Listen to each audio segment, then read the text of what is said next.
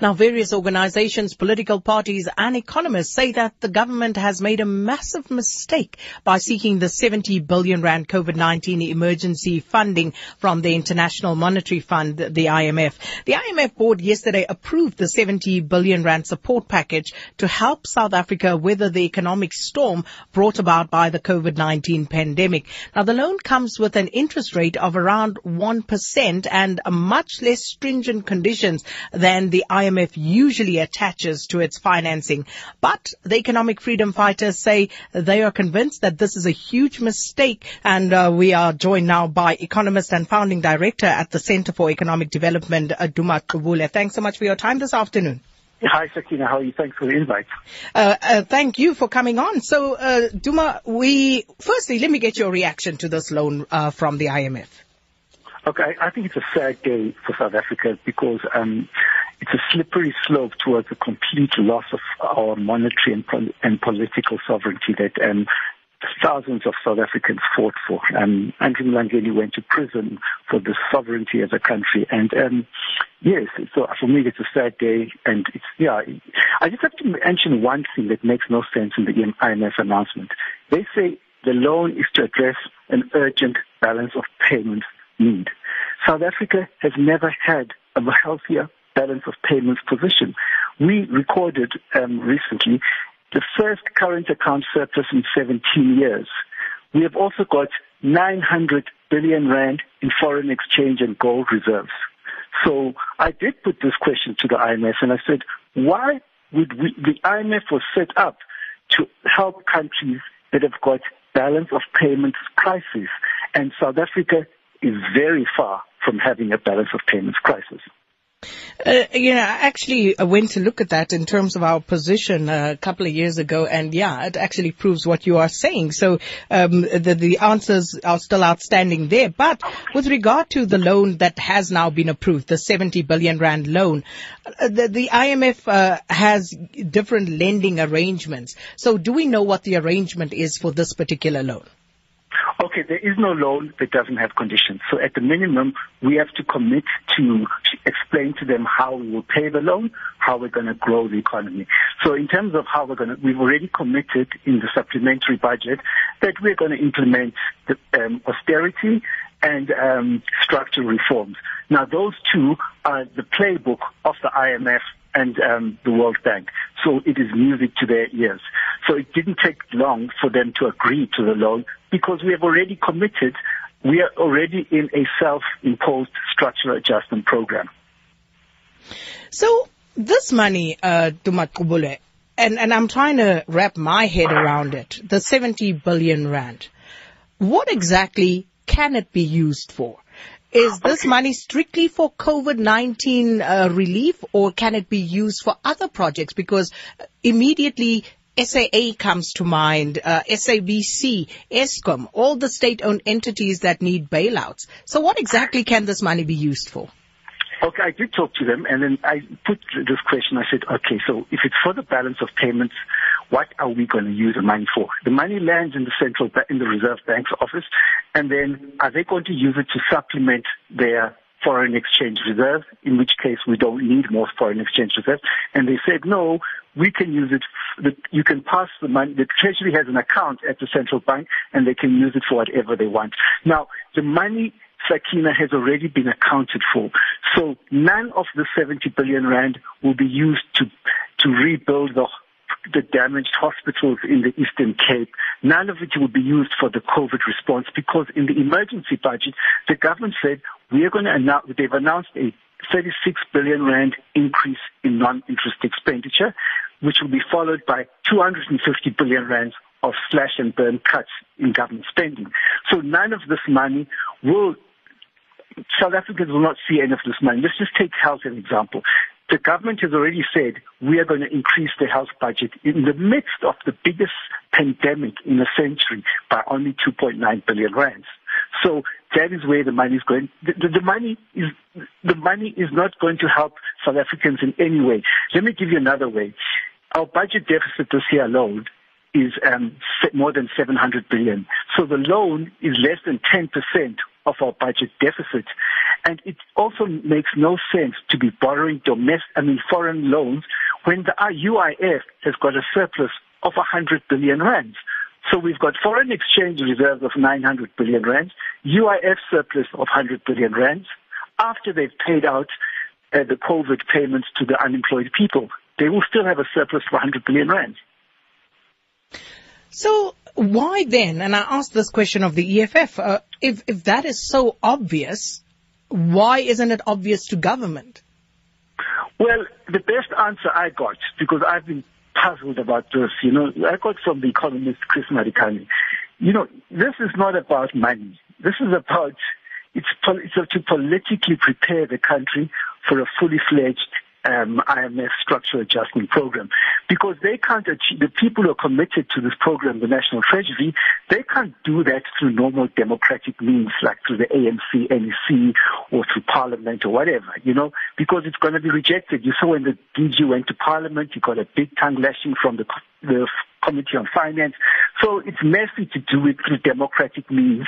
So rather lock the country into an IMF loan and the structural adjustment, and when you do X, Y, and Z, you say, no, we don't have a choice. We already agreed to the IMF. So that's the only explanation, because South Africa has the domestic resources to finance the 70 billion rands, and there's so many different options.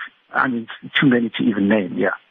So over the years, the IMF, the Bretton Woods institutions, for that matter, have become, sort of a swear word. Like, we won't go there. We will never, take money from them, because we've seen what they've done in miring other countries in debt forever, perpetually. So what has changed?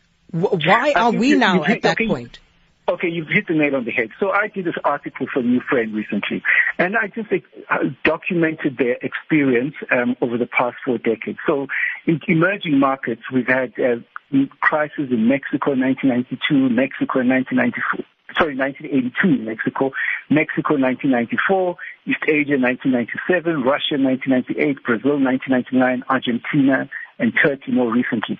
So each of those emerging market currency crisis has because of the loss of monetary sovereignty following the accumulation of foreign currency loans. And so what I'm trying to say is that the IMF's track record in every single case has resulted in misery in the country that it was involved with. I can just start, let me give you an example. In Zambia, Stephen Lewis, the former UN envoy for HIV/AIDS, said the IMF loan conditions had contributed towards the spread of the epidemic on the continent. He says the Ministry of Health can hire no more staff, and fully 20% of municipal districts have no doctors and no nurses. The IMF has failed to grasp the demonic force of the human and economic carnage caused by HIV and AIDS. So during the AIDS epidemic in Zambia, they were forced to cut health expenditure.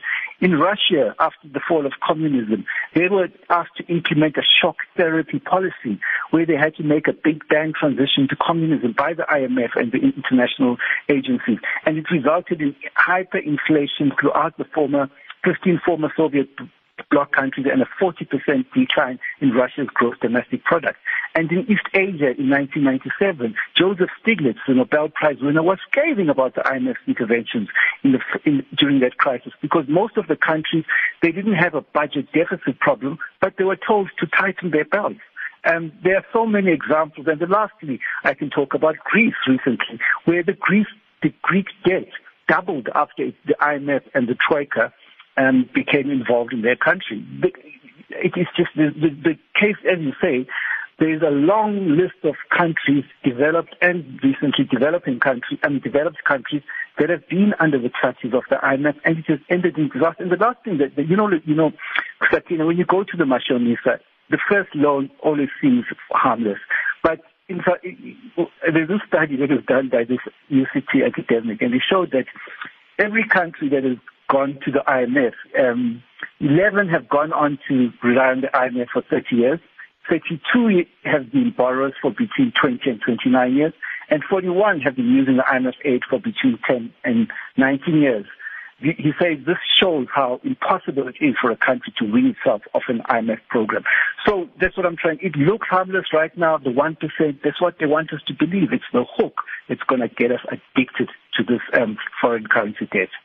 Duma, this is, of course, not the only loan that we have actually applied for and actually got, and I believe there may be more on the way. So how are we, as South Africa, going to service these debts, given our current economic situation? You know, Sakina, the original World Bank loan of Medupi, I think it was done at an exchange rate of 7. The ESCOM loan for Medupi, now the exchange rate is 17%. And so what people, when they tell you 1%, they don't mention that there's huge foreign currency risk that can cause chaos. South Africa, we've got the most volatile currency amongst all, one of the most volatile currencies in the world. So there's this foreign currency risk. It's called the original sin in finance of borrowing in foreign currency. Now, in South Africa, we've got the unique privilege amongst developing countries of having 90% of our sovereign debt denominated in local currency, and only 10% is denominated in foreign currencies. And I believe that I don't think that we should go to the New Development Bank or the African Development Bank as long as they're funding the loans in foreign currency, because foreign currency crises, every crisis that we've seen in developing countries over the past 4 decades has been due to the accumulation of foreign currency loans. And also, Duma, during this lockdown period, the president promised us transparency in everything that was going on, all the money being spent. But we haven't heard back from so many of these institutions that were meant to take care of the 500 billion rand, for example. Where are we with that? How has it been spent? Are we able to account for that at this point? At the recent central bank press conference, they asked the central bank governor, what are the terms of this loan? And he says, no, I can't tell you. We're going to post it on our website after we've signed it. Now, that is not transparency. And if you go on their website now and on the Treasury's website, they don't tell you the exact conditions on the loan. They don't tell us as South Africans what they have committed to. And I'm on the website now, I cannot see anything relating to the IMF loan. And in the Treasury one, they don't explain anything. Yeah. But you're right. Is that acceptable, though? Sorry? Is that acceptable? Why can't we know? No, because ultimately we are paying it. Yes, because a lot of these IMF agreements are done behind closed doors, and we should know as South Africans what are the terms, the T's and C's that we've agreed to. And quite frankly, I haven't seen it. The governor said he's going to post it on one of the government websites. He said you must read the IMF website. The IMF website doesn't say anything, and neither does the Treasury website or the Reserve Bank website here. Well, Duma, thank you so much for your time. We're going to have to leave it there. Duma Gqubule, who is an economist and founding director at the Center for Economic Development.